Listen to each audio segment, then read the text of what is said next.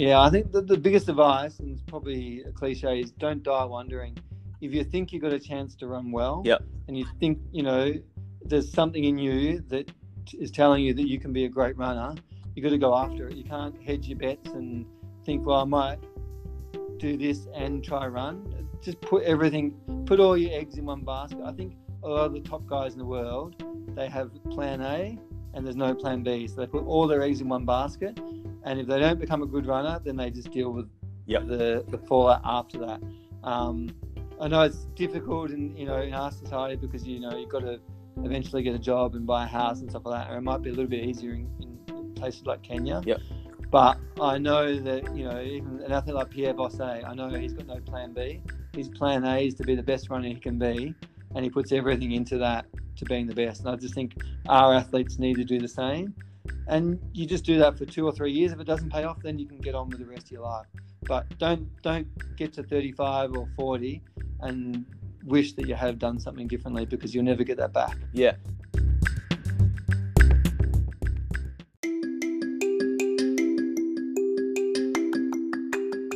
You just heard from Justin Rinaldi, a man that has lived and breathed the 800-metre event for the last 30 years. He's currently the coach of the Fast 8 Track Club, a club based in Melbourne specialising in the 800 metres. He's also been the coach of the last 2 Australian record holders, currently Joseph Deng, and in the past, Alex Rowe.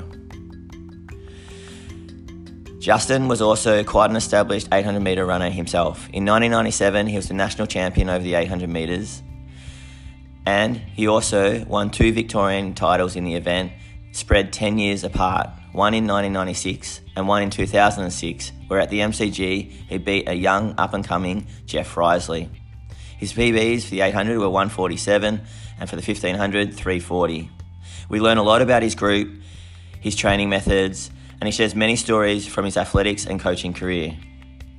I love the message that Justin gave about going all in on what you want to do, and how he encouraged any young runner to not be afraid to ask questions or approach those that you admire or are intrigued by. Thanks again, Justin Rinaldi.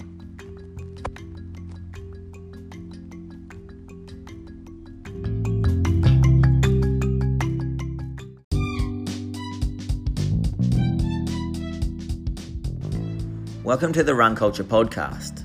My name is Dane Verway. I'm an experienced runner and running physiotherapist.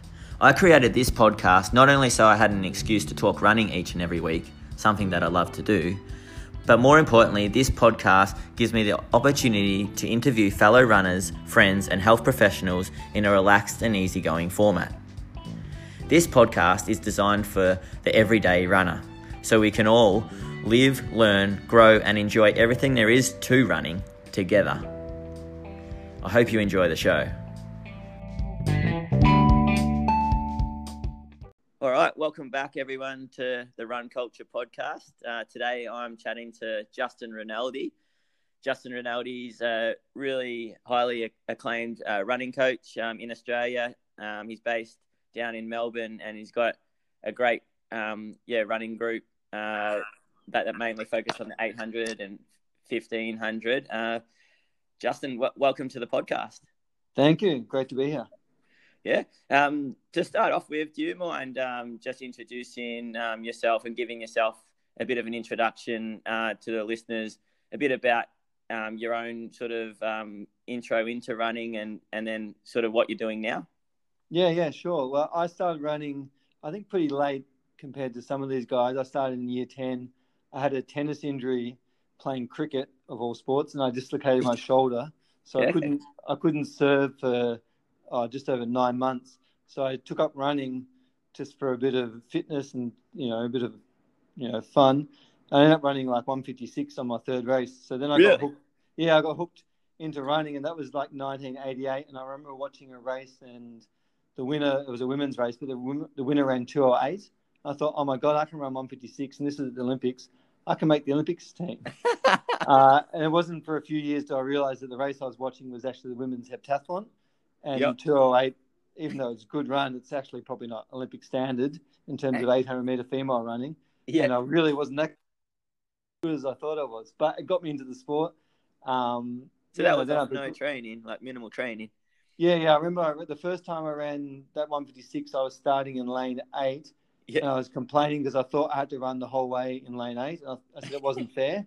Yeah. So I'd been running extra distance, and they explained to me that I had to cut in. And yes, I think my PB went 2:33, 2:11, 156. So it dropped down pretty quickly.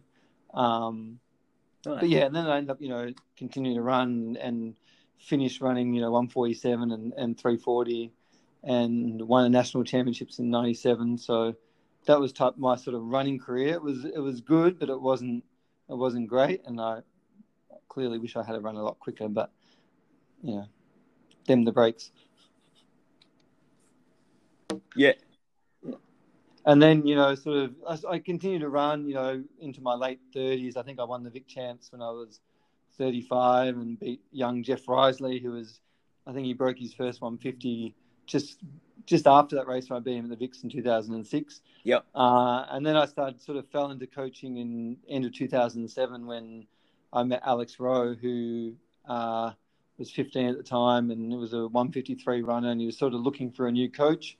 Uh-huh. And I wasn't coaching, but, I said, I'll help him out for a few months and then we'll find him a real coach.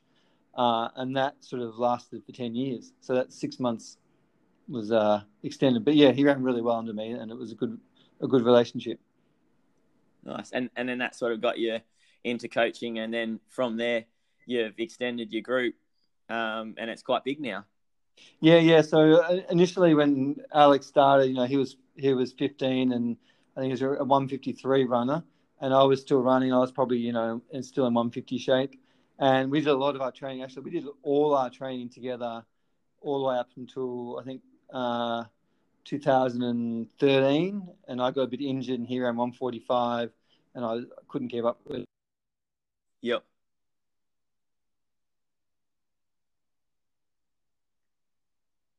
You there? Oh, yep, got you. Yeah, sorry, got cut out for a second. Yeah, phone call. Yeah, so for the first 5 years, him and I trained together. And then he was training on his own for a while. And that's when we started trying to expand the group so he could have some training partners. And that's when Peter Boll joined in 2015. Yeah, sure. Okay. And then so when you first ran that 156, that third 800 of your career, where were you based and where did you grow up? And from there, did you join a training group?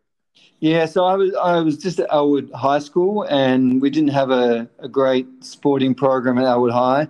And I remember I think it was the Vic All Schools, and to get there, the PE teacher told me just to jump on the bus and take myself down to Olympic Park and run around. So there was no real training or anything. I can't even remember doing a training session before that. I did some runs and stuff like that, but I think it was around the canal there in Elwood, which is I think you go bridge to bridge, and it's like just over 800 meters, and I'd do that once, and that would be my training.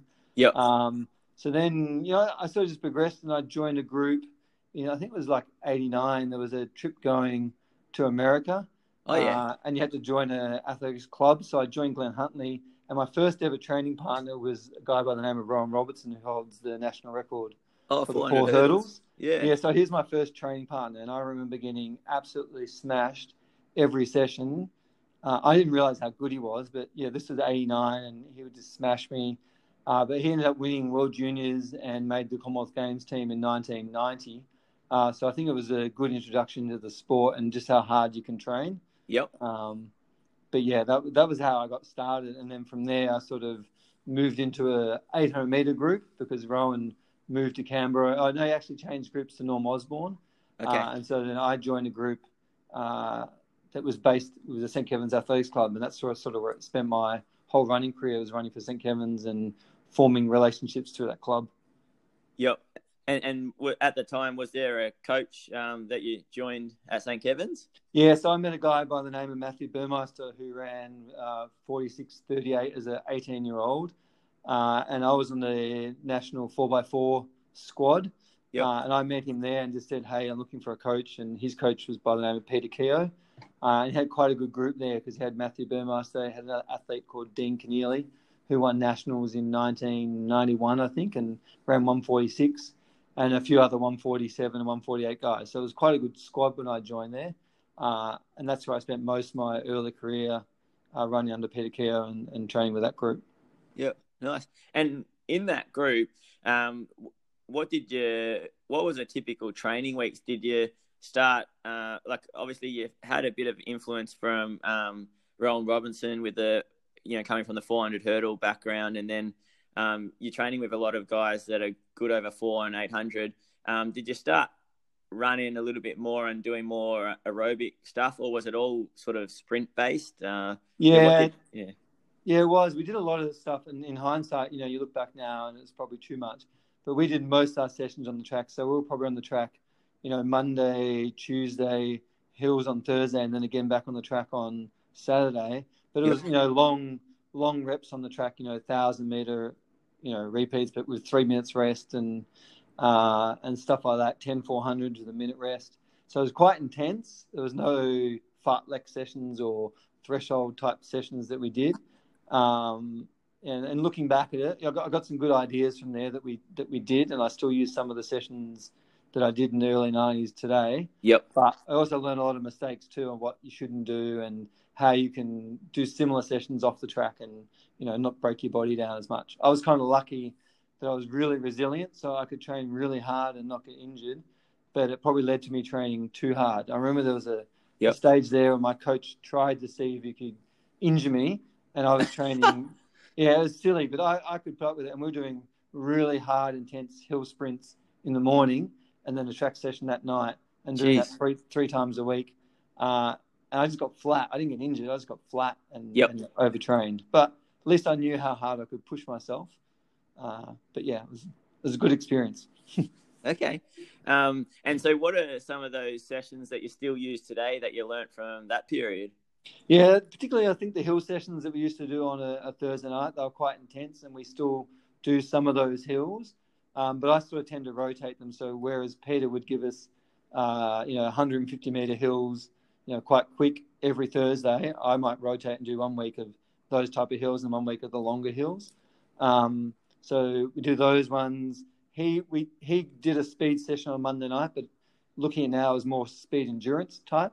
Yep. Where I do a pure speed session. So by that, I mean, like 30 to 60 meter reps flat out with long rest, as opposed to doing, 150 and 200 meter reps where you get quite lactic. So that's probably the changes I made from that. Yeah, sure.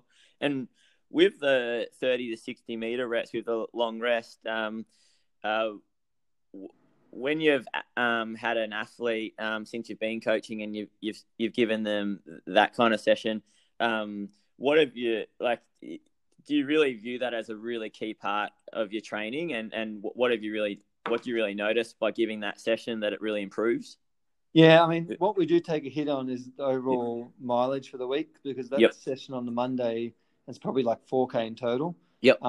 Sometimes the guys will run 20 minutes in the morning, but not often. So, a lot of guys might do 16K that day, and we're doing 4. So we're already 12Ks down the week, and, compared to other groups. But what we do find, and particularly in 2013, when Alex went over to Europe, he ran 145 a few times, but I was always finding that the fields are quite big in Europe. Sometimes, you get 12 or 13 athletes, and he was getting stuck at the back of the field. Mm-hmm.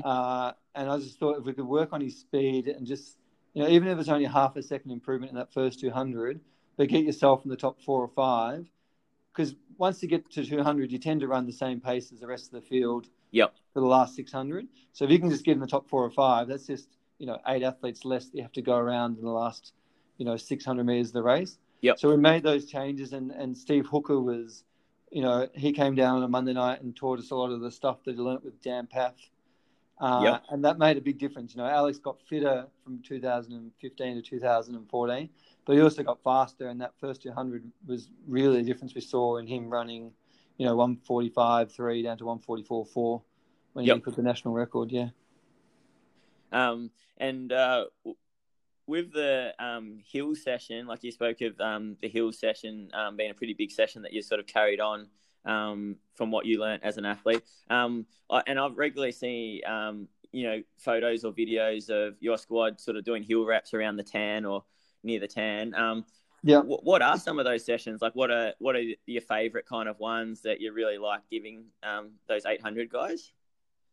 Yeah, so we tend to do hills on a Thursday night, most like in the winter sort of base period, and we try to do it all the way up to at least, December. Yep. And we vary the hills. So we've probably got about 7 different hills that we've got around Melbourne, in Fitzroy Gardens or near the MCG or on the Tan. And they vary from, we might be do 40 times 100 metre hills with a jog back rest. Yep. Where we do sort of 4 easy and then 1 hard just to break it up, because 40 is quite a lot. Yep. But even then, that's 8K in total if you count the jog back down. So it's quite a large volume. Mm-hmm. And then we progress. Sometimes we'll do up to 8 times 550 metre hills with a jog back rest again. So the hills vary between that, and the volume varies from. It's always probably 6 to 8K on the hills. So even if they're quick, they're still getting a lot of volume in there. Yep. Yeah. Okay. And then back like going to your career, you're doing all these sessions, and then were you doing a bit of just jogging around it as well, just on the other days? Yeah. So I think when I ran my best, when I ran 340 and 147. I ran 147 a lot, so I probably broke 147 18 times. Yeah, okay. I did a lot, but I just never improved. But I think I was doing probably 40 to 50K a week, and when I ran 140, I had a look at 340.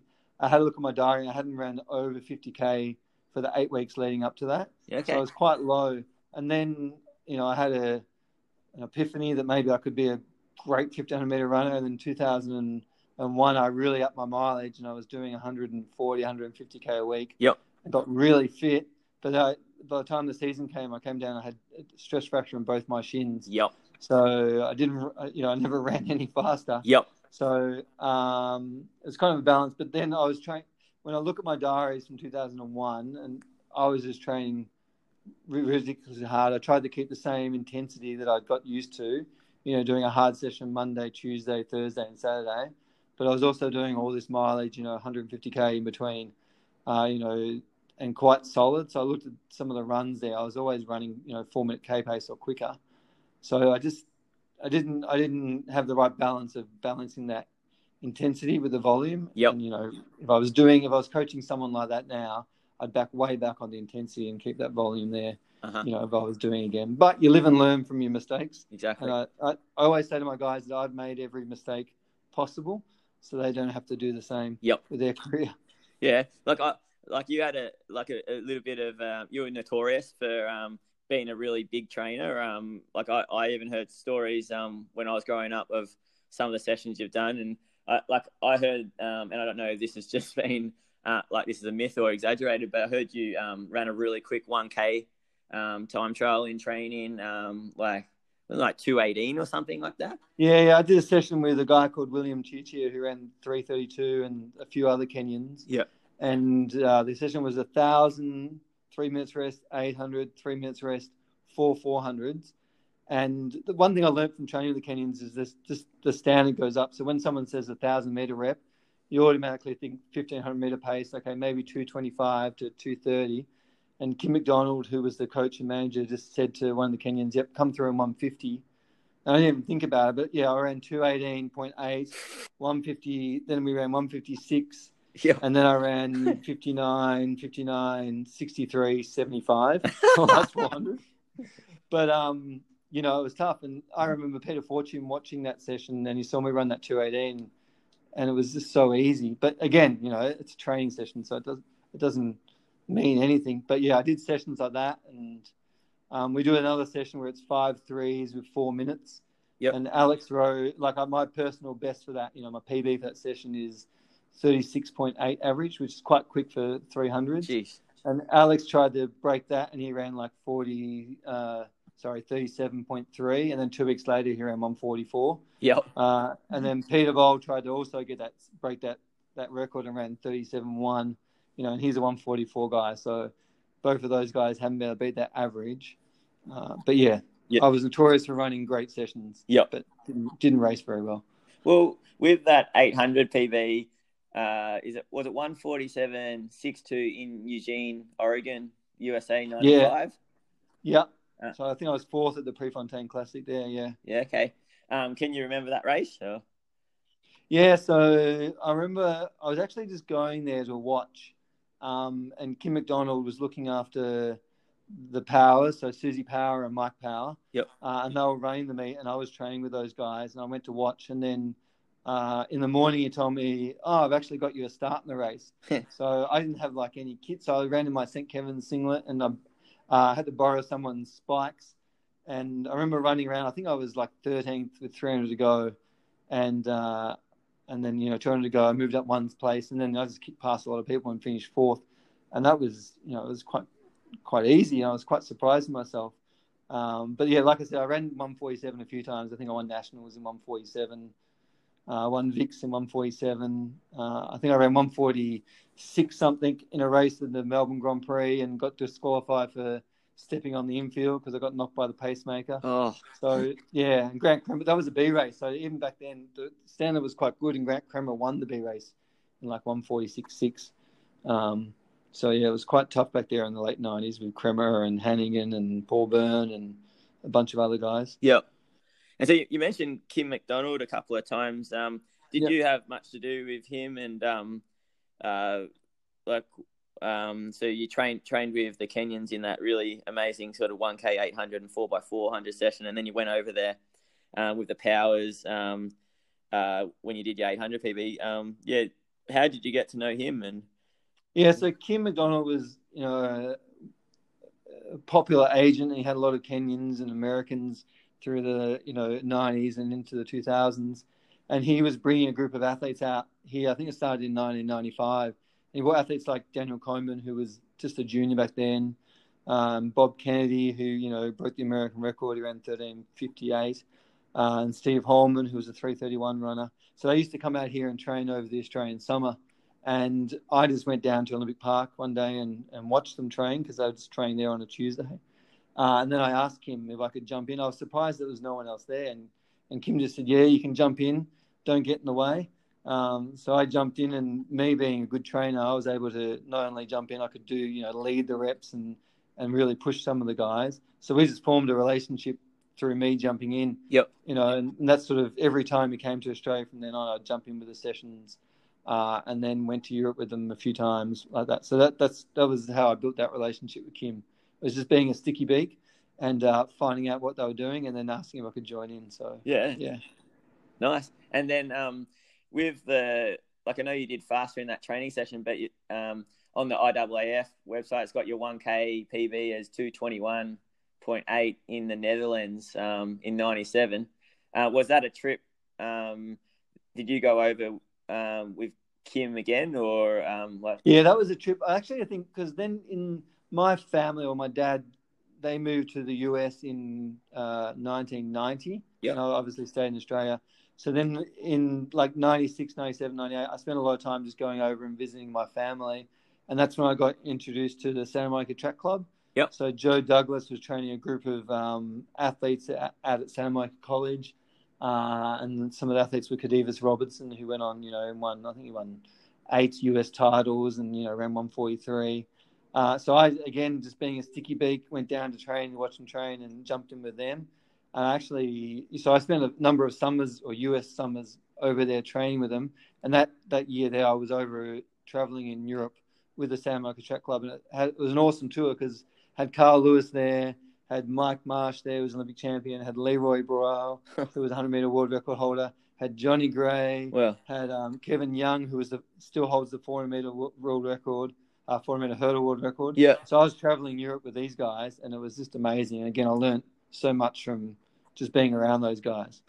What were there some sessions that you saw Robinson or Johnny Gray do that really stand out in your memory, or were there some ridiculous kind of memories of training on the track that you've got from then? Yeah. I mean, we did some crazy. I mean, they did a lot of volume on the track. It wouldn't be. I remember doing a session of 50 times 150, the 50 jog on the track. Yeah. So 5 sets of 10, and then we'd finish, and I ran a 47.4 or 47.5 400 at the end of that. Jeez. And I was happy with that. But Johnny was in his late 30s then, and he ran 46 point, and Kadivas ran 45 point. Really? So, yeah, so you think you're happy running 47, but then you realise, how quick these guys are. So yeah, their sessions were quite a lot of volume. You do 3-400s, and then in between that 3-400s, you do 6 150s, and then you do another 3-400s, then 6 150s, and another 3-400s. Oh wow! So the sessions are quite different to what we do here in Australia. Yep. But again, I look at it and I think that's great. But the athletes that it seemed to work really well for were those athletes that had really good speed. Could run 45, 46 without really doing any speed work. Yeah. And so they needed that volume. Whereas someone like myself, or if you're a 49, 50-second runner, that doesn't work, because then you just get, you lose all your speed and you go through in 51st lap and you're just struggling.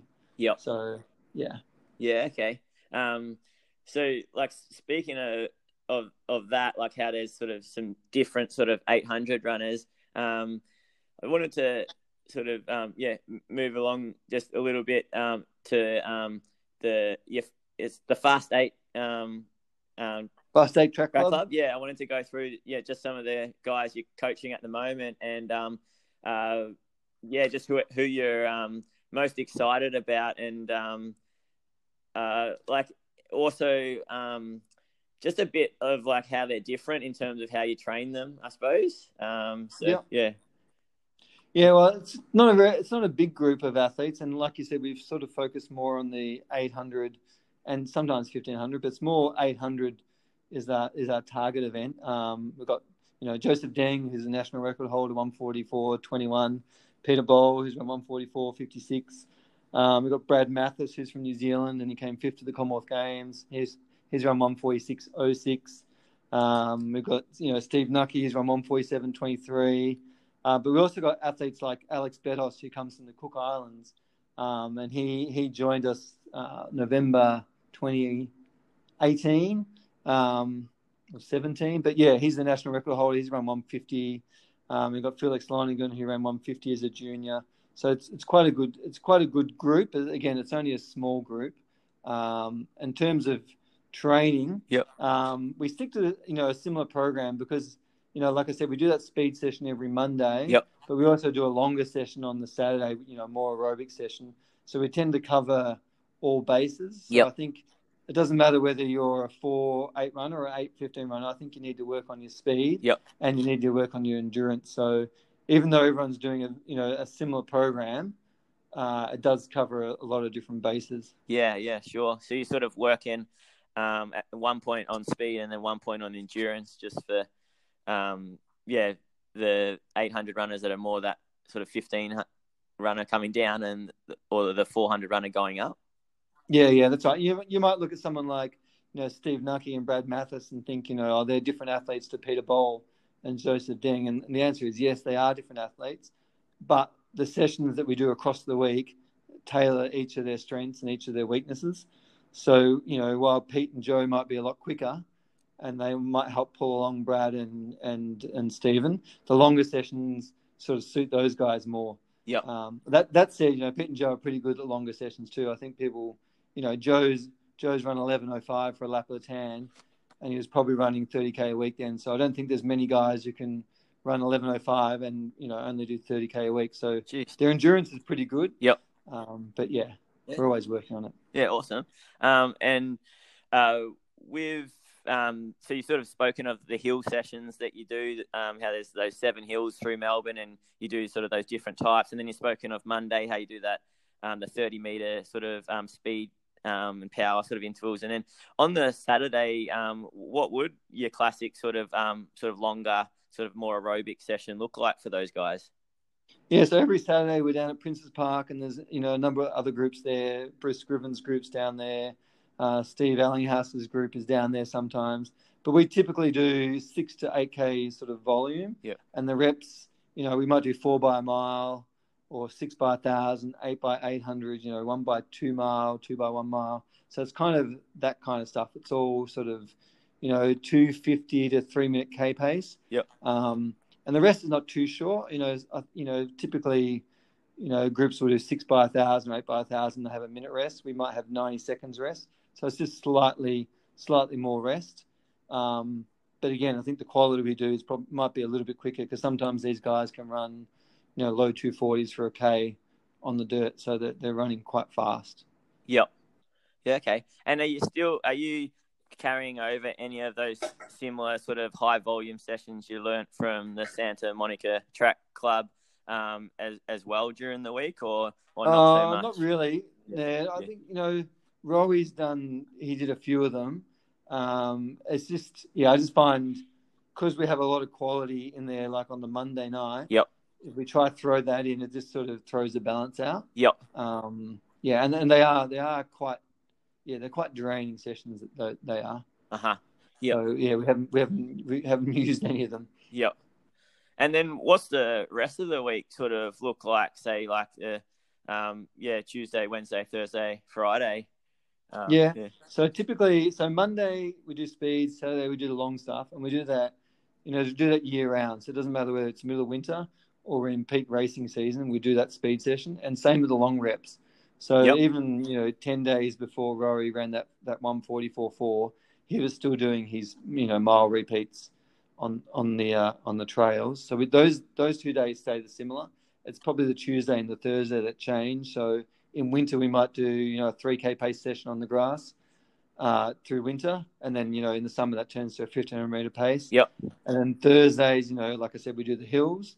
And then that, in the summer, that might change to an 800 metre pace session on the track. Yep. So that's the Tuesday and Thursday. And then Wednesdays, it's a run plus gym. And the run might be 40 to 45 minutes. Friday, it's just a 30-minute run and gym. And then Sundays, it's 50 to 70 minutes. So I don't really count the mileage. Yep. I have a rough idea what they're doing, but I never say go run, 18 kilometers. I say run 50 minutes or run 70 minutes. Yep. And that's the way I sort of tend to judge things. And again, those runs don't vary that much throughout the year. So, Deng and Bol might run 50 minutes on the Sunday in the winter. And then in the summer on the Sunday, they run 45 minutes. So it only comes down by 5 minutes. So it's very consistent. It's just the intensity on those Tuesdays and Thursdays that might change throughout the year. Yep. Yeah, okay. And so from this is really cool for me to hear because I've always just sort of been a longer distance, and when I was going through juniors, I always did the longer event, and then I've always responded. Because I've never really had that much speed to just doing more Ks. So with the 800, from your experience and from all the athletes you've seen and from the athletes you've coached, how important would you say volume is? Yeah, typically, it's important, but we don't overemphasize it. Yep. So, someone like, Joe and Pete, they might hover around that 40 to 55K mark, each week. Brad and Steve Nucky might bump up, to 80, 90K. I've had some distance runners. I was coaching Matt Clark and he was running, 140K. Yep. So if they're doing longer distance events, I know you definitely need to be doing that volume. Yep. But I think for the 800 guys, you can get away with that kind of stuff. I know, Pierre Bossé is on 142. Yep. He runs about 45, 50K a week. Mm-hmm. Vasquez, who ran 143 this year, he only does 30K a week.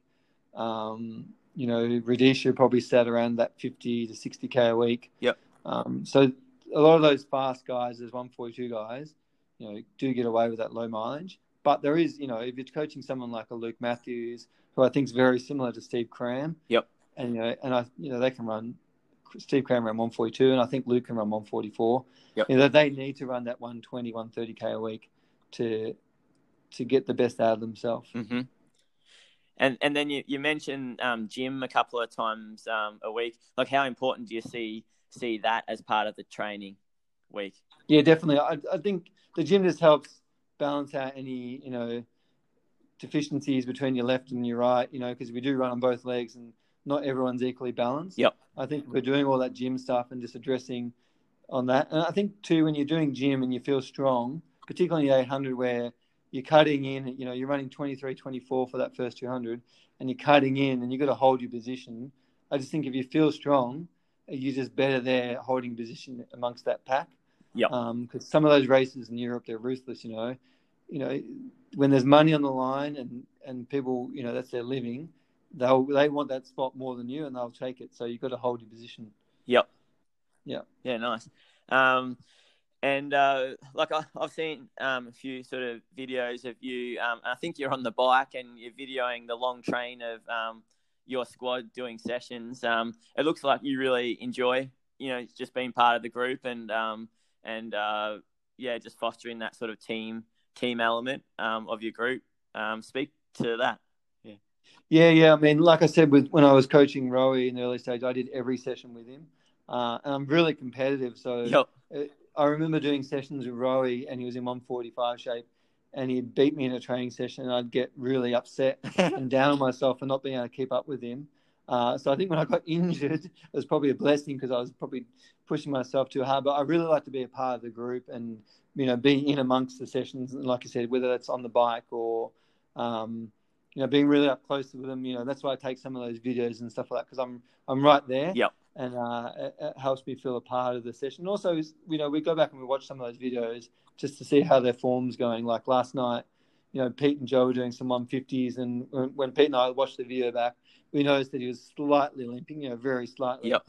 So that then sends us a message that, maybe go out there and get some treatment. Yep. On your right glute if it's a little bit tight. So the videos are good for your Instagram followers, but it's also good to actually keep an eye on how they're looking in the sessions and that kind of stuff. Yeah, no, they're great to watch because when they're in full flight and moving across the ground so well, they're just looking so finely tuned, and they're pretty amazing athletes.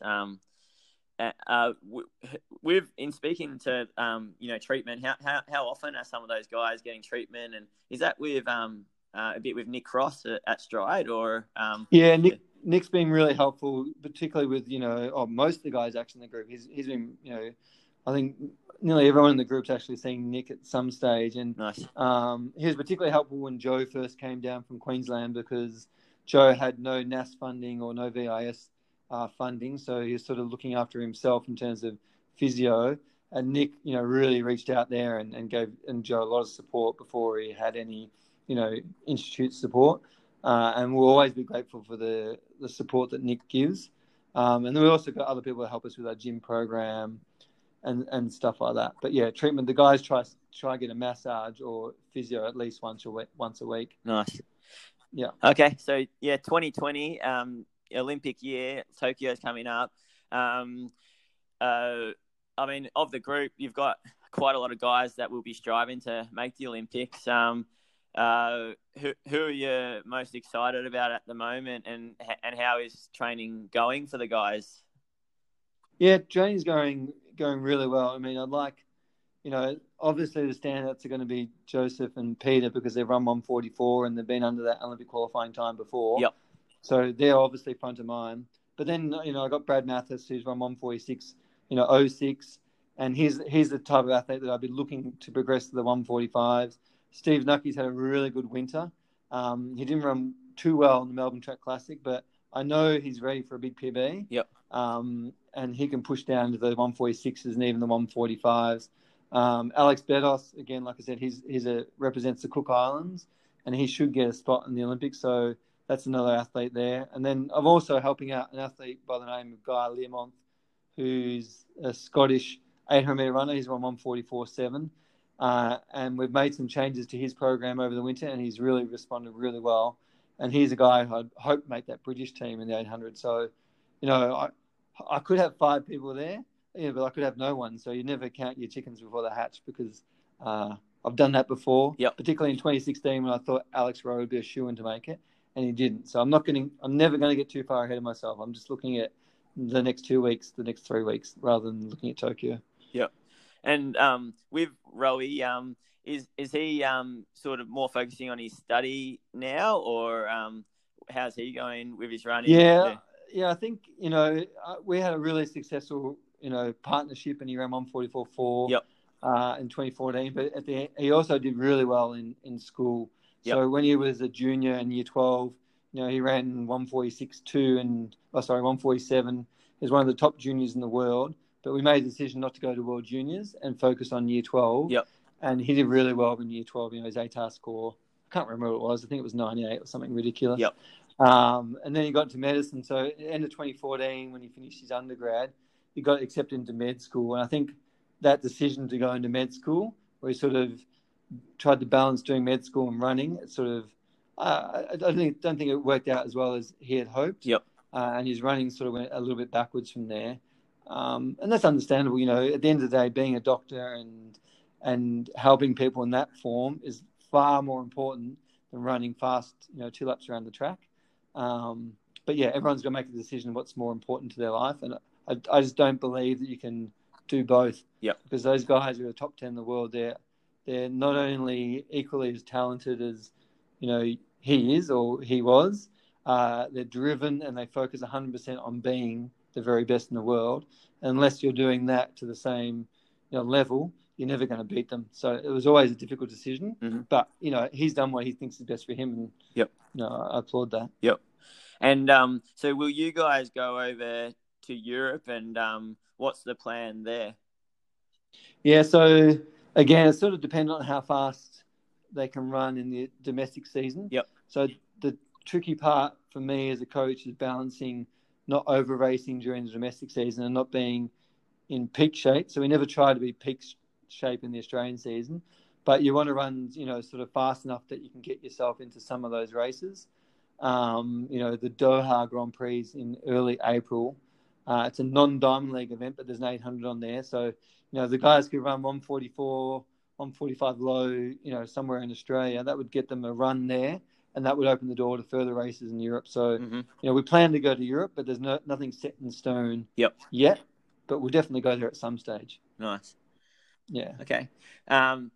This might be a pretty hard question to answer, but who's the most talented runner you have ever seen or coached? Yeah, it's funny because I think look at talent in a few different ways. Yep. So if I look at Alex Rowe, look at him, and I don't think anyone would assume he's one of the fastest runners they've ever seen because he probably carries a little bit of weight. But his talent, and where I see him as the most talented in that respect, was just his mental ability to get himself up for a race and his belief in himself. Yep. So he would always perform above and beyond what he's training. So I think that's a talent too. Mm-hmm. And I think if I had Rowe's mindset in my body, then I would have been a much better athlete. So if I had Rowe's mindset, I have no doubt that I would run 144, probably quicker, maybe 143.6, but we'll argue that later. And then in terms of just sheer ability, Joe Deng's got a lot of it. He is, like I said, he ran 11:05 for a lap of the tan off 30 Ks a week. And I think that's pretty amazing. That's incredible. Off that. But again, Peter Bowles, talented too. He does some amazing sessions that, in the longer sessions that just amaze me. And then someone like Brad Mathis is also talented because, look at Brad Mathis. He's only run 49 for 400. So I've run 2 seconds quicker than him over 400. He's only run 3:45 for 1500. So I run 5 seconds quicker than him. Yet he's run 1:46.0. So he's got the talent to get the most of his abilities out when he needs to. So that's also a talent that, you don't have. So like I said, across the range of guys, they've got great talents just across different aspects. What was it that you felt really held you back with your mindset when it came to, race day? Yeah, I think it comes down to, I'm not going to pinpoint one coach, but you can probably rewind the interview and find out which coach I had early in my career. Yep. But I think he was quite negative. And some of, like I'd say, I remember one winter I said to him, I want to break the Australian record at 1,000 meters, and at the stage then it was 2:17.5. Yep. And I haven't even broken 150 then. And he was saying, well, you just concentrate on breaking 150 first. Yep. Whereas one of my athletes came to me and said that, I'd say, well, that's awesome. Let's sit down and plan how we're going to get there. Yep. So it was little things like that sort of put negative thoughts in my head and doubts in my head that I couldn't achieve that. Uh-huh. And then, I still know Pete. Oh, I said his name anyway. I still know Peter, and he went on and he suffered depression late in his life. Okay. And I think some of that stuff, mental health issues that he was dealing with, yep, rubbed off on his athletes who was coaching. Yep. So that's why I'm also, mindful being a coach. So even though it was a negative experience for me, Yep. there's also a learning experience. So I have to make sure that me as a coach, that I'm mindful not to be too negative towards my athletes. So I'm pretty hard on them. I don't get too excited about things and too excited about results, but I'm also really realistic, and I know that if they want to do something, I can sit down with them and plan how to get there and how to achieve that. Yeah. So I think that's what rubbed off on me. Nice. Yeah. And then like the 800, I've always sort of thought of it as a pretty fiddly event. You can put, like you just mentioned Steve Nucky before, he's put in like a great winter, and from me just following afar, like I feel like he looks like he's just at every session and he's done everything. And then, you said he was a bit disappointed at Melbourne Track Classic, and he's sort of in better shape, or you feel like better shape's just around the corner. Like the 800, like because it's so tactical and it's over within a minute 40 odd sec. It's so quick, and it's so many tactics, and it all depends on how fast the first lap is, and that can really affect the race. Like, do you think that also is that mastery of the event? Like sometimes it just takes a lot of them to sort of really work it out. What do you have to say about sort of the 800 and how hard it is to master like just the race? You can be really fit, and then I feel like you don't get your just reward sometimes. Yeah, so I think you have to definitely figure out how you run the event best. Yeah. So the way Joseph Deng runs it will be different to the way Steve Nucky runs it. And a classic example I think of is Luke Matthews. Everyone knows that Luke Matthews is going to go down that back straight on the second lap. Yep. And that's the way he runs it best. But knowing that and beating him is two different things. But he's learned how to run the 800 the best to suit his abilities. Yep. And I've got to sit down with the athletes. So I know Joe likes to go hard at the start and be up near the front, and that's how he runs his best 800s. And we're still trying to work out the best way to run for Nucky. We had a plan, and it didn't really go. He didn't really stick to that plan the first 200. Yep. But you got to learn to adjust it, because the race isn't going to go your way every way. So you got to learn how to adjust to those things, because you might say you want to be in second place at 200, and there's three other athletes want to be in second place. So you got to learn to adjust on the fly. So that's why the 800 is so tricky. And I don't think you can make many mistakes. In the 1500, you might be able to make a mistake or two and readjust. But the 800, you make a mistake here, and if you have to accelerate again, you might have to accelerate between 300 and 400. And you just waste that energy that you need again for that last 200. So you can't make too many mistakes, then try to recover from them. Yep. Yeah, no, yeah. Like that's great. Like you ran so many 800s yourself. How did you find your best? What was your best tactics? What was the sort of plan that you used when you approached an 800 that worked best for you? Yeah, I think the tactics I used and the tactics I should have used are two different things. Yep. So I think the tactics I always just sit at the back and kick home. Uh-huh. So when I won nationals, I was last through the bell. I think I was 54.7. Yep. And won in 147.8. So I kicked home. When I ran my 340, I was 303 at 1200, and I kicked home in 37. So I always kicked home, but when I look at my training, I was always leading every rep, pushing the pace, running really hard. And now I think about I should have run my races like that. I should have gone to the front, pushed it through in 51, and made people really chase me. And I probably would have got the best out of myself instead of relying on others to push the pace. So, yeah, the way I raced, I sat at the back. But if I could do it all over again, I'd definitely be up the front pushing the pace. And that's why I'm sort of keen for my guys to run the way that suits them, not the way that other people want them to run. Yep. Yeah. Cool. What are like of all the coaches that you've had and sort of seen like in the past, like who's been the biggest inspiration for your coaching and your views on the sport?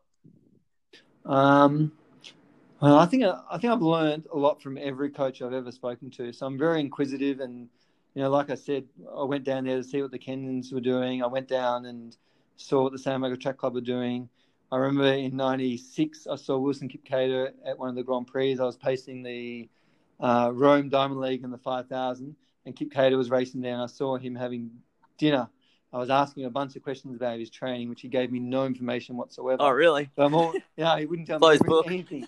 Yeah, and then the next morning I saw him going for a run, and I said, "Oh, how far are you going? Can I run with you?" And he's saying, "No." But like I've always been inquisitive and asked questions because I always believe that you can learn something from every coach. So whether it be Peter Keogh, who used to coach me, Yep. I spent a lot of time with Bruce Scriven, who's an amazing coach and given me lots of insights over the years. Peter Fortune, who coached Kathy Freeman, but he was also coaching a really good friend of mine, Paul Cleary, who ran 3:36. I learned so much from him, and then Kim McDonald, the coaches overseas, and then now with Instagram, you can connect with so many different coaches around the world, and I'm happy to share. Like I do all our sessions on Instagram and write the times and everything, because I don't believe there's any secrets, because most of the sessions that I'm using, I've stolen from someone else. So It's only fair of me then to share the information so other people can, learn from our sessions as well. So, every coach I've ever spoken to, I've learnt something from. Nice. What are some of the biggest things that you learnt from Scrivo and Peter Fortune? I think just their nature and way they, interact with the athletes. Yep. And also the amount of time they invest into their coaching, because not many coaches actually make any money from the sport. And I don't make any money from my coaching. I give up all my time just to go down. So you have to actually love it. And I think I learned that from, people like Bruce Scriven and Peter Fortune, who are just there. Like they've been there at the track every night. I've been at training since 1995 or something. So I've seen those guys for 20, 25 years at the track every time I'm there. So, you just admire that. And it just shows you the type of dedication you need to be a good coach. I'm sure there's lots of coaches around Australia. I'm sure Nick Beddoe is exactly the same. I know he's there at every session. He invests a lot of time into his athletes. So, I think you just need that passion for the sport to be a good coach. Yep. Yeah, nice. And then, I've just got a couple more, and then we'll finish up because, you've been so generous with your time, Justin. That's all right. Yeah. You've mentioned a few, good moments in your athletic and coaching career, but what have been some of the proudest moments and, best memories that you've had as a coach or an athlete? Yeah, I think the first one that stands out is Roe equaling that Australian record. I remember being with a group of friends, watching that on Foxtel and watching the race live. And, we had a hunch that he would break the record or equal the record. No, I didn't think he'd equal the record. But, so that was a really proud moment because, he was the first Australian record holder I've ever coached. That's obviously amazing. What was your hunch that he'd go close? Obviously the training before and the races before, were they sort of indicating that he's ready? Yeah, because he ran 144.74.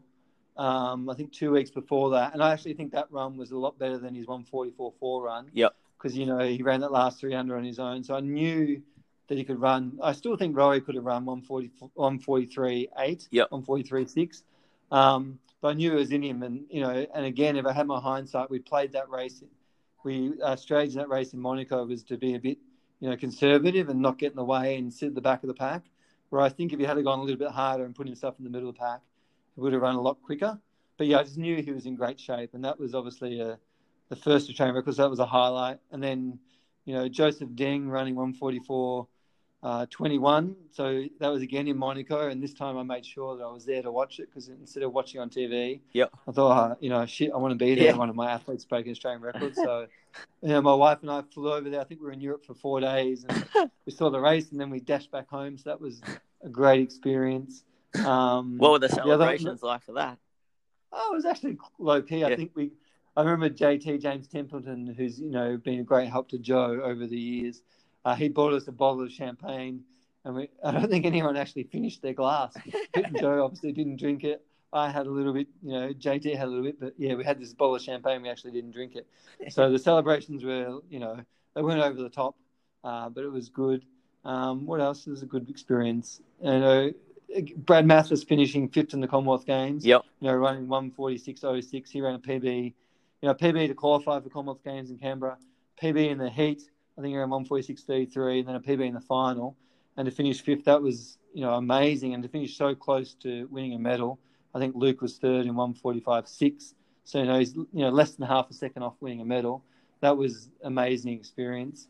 And the other one too was, watching Pete and Joe run 144 together, coming 1-2 in the Stockholm, Grand Prix in 2008. Was that when amazing. They were in the St. Kevin's singlet? Yeah, Pete, they both wore St. Kevin's in Monaco, but Pete wore his St. Kevin's kit in that race. And, I only found out about, I think 3 days before the race that he got into the race, and he was over in Flagstaff, so he had to jump on the plane and spend 30 hours traveling over, and then he lost his luggage, so he had to buy some spikes. But to see them both battling down the straight and then seeing 144, I think that was the first time I was actually shocked. I knew they were capable of it, but I was shocked to actually see the result pop up. Yep. So I remember screaming at the TV at 2 o'clock in the morning in excitement. It was just amazing. I couldn't believe it. But yeah, those are some of the highlights, I think, over my coaching career. Nice. And you mentioned James Templeton before, and how he's been pretty instrumental in Joe's career.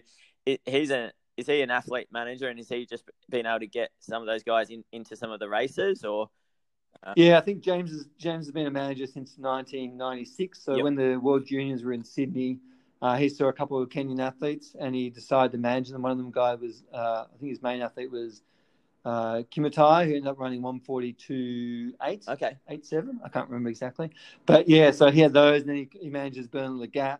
He managed him from 2000 or 99 onwards, and Bernard Lagat is obviously an amazing athlete. But he's also managed David Rudisha, who's the world record holder. So he's got some great insight into the training that, Rudisha did, Rudisha's mindset, what it takes to be the world record holder and double Olympic champion. Yep. And he's been a great supporter of Joe since Joe was, quite young. I think 15 years old. He saw Joe running and saw the talent that he had. Uh-huh. And so he's helped him then. And then, along the way, he's picked up Pete because Pete and Joe are such great friends. Yep. So, yeah, it's been a great, it's been great for Joe to have James, there to support him. And likewise, been great for Peter. And it's great for me, too, because I always love speaking to James about, what did Rudisha do? What do you do this? Again, I'm a sticky beak, so I ask a million questions. And I'm just interested, how did Brad Mathis and Peter Bowl and Joe Dang sort of reach out to you, and how did they actually sort of get involved with you? And they obviously have moved interstate and from overseas to train together. How did that all come about? Yeah, I think with Peter Bowl, we had this a training camp. I put an email or a message out to a few 800-meter guys. They want to come to Melbourne, and we'll do this 800-meter training camp. And a few athletes came along, but two of them were Peter Bowl and Dylan Stenson. And then they came along. We did a few days of training together and formed a good relationship with everyone. And then we went to Canberra a week later, and Dylan Stenson improved from 149. He ran 147.7, and Peter Bowl came out and ran 146.5. And that's how I sort of built that relationship with those guys. Yep. And then I think Pete was struggling there for a bit, and he missed nationals that year just because he was finding it difficult to travel from Perth to Melbourne to race, and then back to Perth, and then to Sydney, and then back to Perth.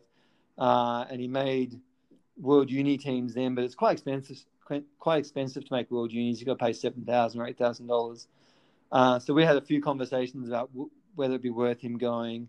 And then I suggested, if he wanted to continue his running, because it sounded like he was struggling in Perth, he should move to Melbourne. And then he moved to Melbourne into 2015, and then he made the Olympic team, 6-7 months later. Yep. And then likewise with Brad Mathis, I met Brad Mathis's dad, at the Sydney Grand Prix one year. We're watching. I was actually standing right next to Mathis's dad. Yeah. And that's sort of, I formed that relationship with Brad's dad just through a conversation because I'm standing next to him. Yep. And then Brad, was struggling a bit with his running sort of at the end of that year, and he decided to ask me if I'd coach him, and he was doing it by correspondence. And I think we went to Europe that year, and he ran a PB, but he just decided if he wanted to make that next step, it'd be best if he moved to Melbourne. And he moved to Melbourne, late in 2016, and he loves living in Melbourne now, and he's, hasn't looked back since he's moved here. So I think it's important for the guys, if they really want to get the best out of it, to be part of the group, and for me to be there watching it day to day, because I think you learn a lot just from seeing the sessions. Yep. You can see the times, but actually seeing it, and seeing what you need to improve on, it's invaluable to be there face to face. Like you said, like when you rewatch that video footage, I think I peeked recently and saw that he was limping a little. Like it's that kind of stuff that you pick up on. Yeah, true. And just being there, like we might have a session planned, and you rock up to Lakeside, and everyone knows it's really windy at Lakeside. Yeah, and you might have to adjust the session on the fly because you want to achieve something out of the session, and the wind might not help you achieve that. Whereas if the athlete's by themselves and they're doing the session somewhere else, they might still do the session, and they might struggle because of the wind or whatever. Where I could make a slight adjustment to the session and still get more out of it. So that's sort of the benefits of being there. Nice. And then just to wrap up, you've mentioned some great points that a lot of runners can take away from this interview, like your experiences with overtraining and then also like just mindset on race day. What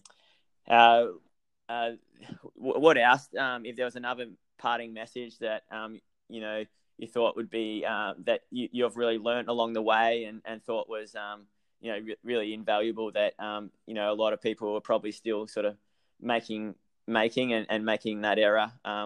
What else? Was there any other advice that you thought would probably be worthwhile mentioning? Yeah, I think the biggest advice, and it's probably a cliche, is don't die wondering. If you think you've got a chance to run well, yep, and you think there's something in you that is telling you that you can be a great runner, you got to go after it. You can't hedge your bets and think, well, I might do this and try run. Just put all your eggs in one basket. I think a lot of the top guys in the world, they have plan A and there's no plan B. So they put all their eggs in one basket. And if they don't become a good runner, then they just deal with the fallout after that. I know it's difficult in our society because, you've got to eventually get a job and buy a house and stuff like that. And it might be a little bit easier in places like Kenya. Yep. But I know that, even an athlete like Pierre Bossé, I know he's got no plan B. His plan A is to be the best runner he can be, and he puts everything into that to being the best. And I just think our athletes need to do the same. And you just do that for 2 or 3 years. If it doesn't pay off, then you can get on with the rest of your life.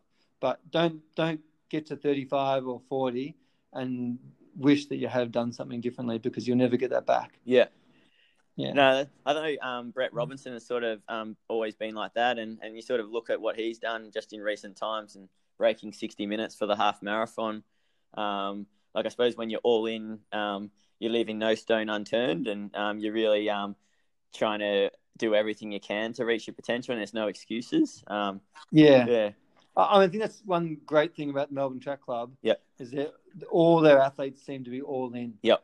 So they're 100% committed. They do all the little things right. Like, an athlete like Jen Lacars, I've seen her when she's injured, the mad dedication she puts into her cross training, doing hours a day on the bike, doing pull sessions, weight sessions. I mean, she deserves every success she gets because she's 100% committed to being the best athlete she can be. And I think if every other athlete was as committed as someone like her, we'd have so many good athletes in Australia. Not disrespecting any athlete, but I think she should be someone that everyone looks up to as a role model. Nice. All right, Justin, I've taken up enough of your time, and thanks so much for taking time out of your work day to chat. There's so much gold in this interview, ripper interview. So appreciative for it. No worries, anytime. And anyone's got any questions, feel free to reach out to me and I'll try answer them. Nice. Yeah. How can people do that? Just follow me on Instagram. Yep. Got to get my Instagram followers up. But yeah. Even if you just see me at the track, come and chat to me because, like I've said numerous times, I was that person one day who went up and asked someone a question. So I would never not answer anyone's question because I know I put myself in that position before. So just come up and say hi. Yep. And ask me any question you want and I'll try and answer it. Yeah, and that's how you grow. So it's Yeah. No, yeah. Awesome, mate. All right, thanks so much. I'll see you later.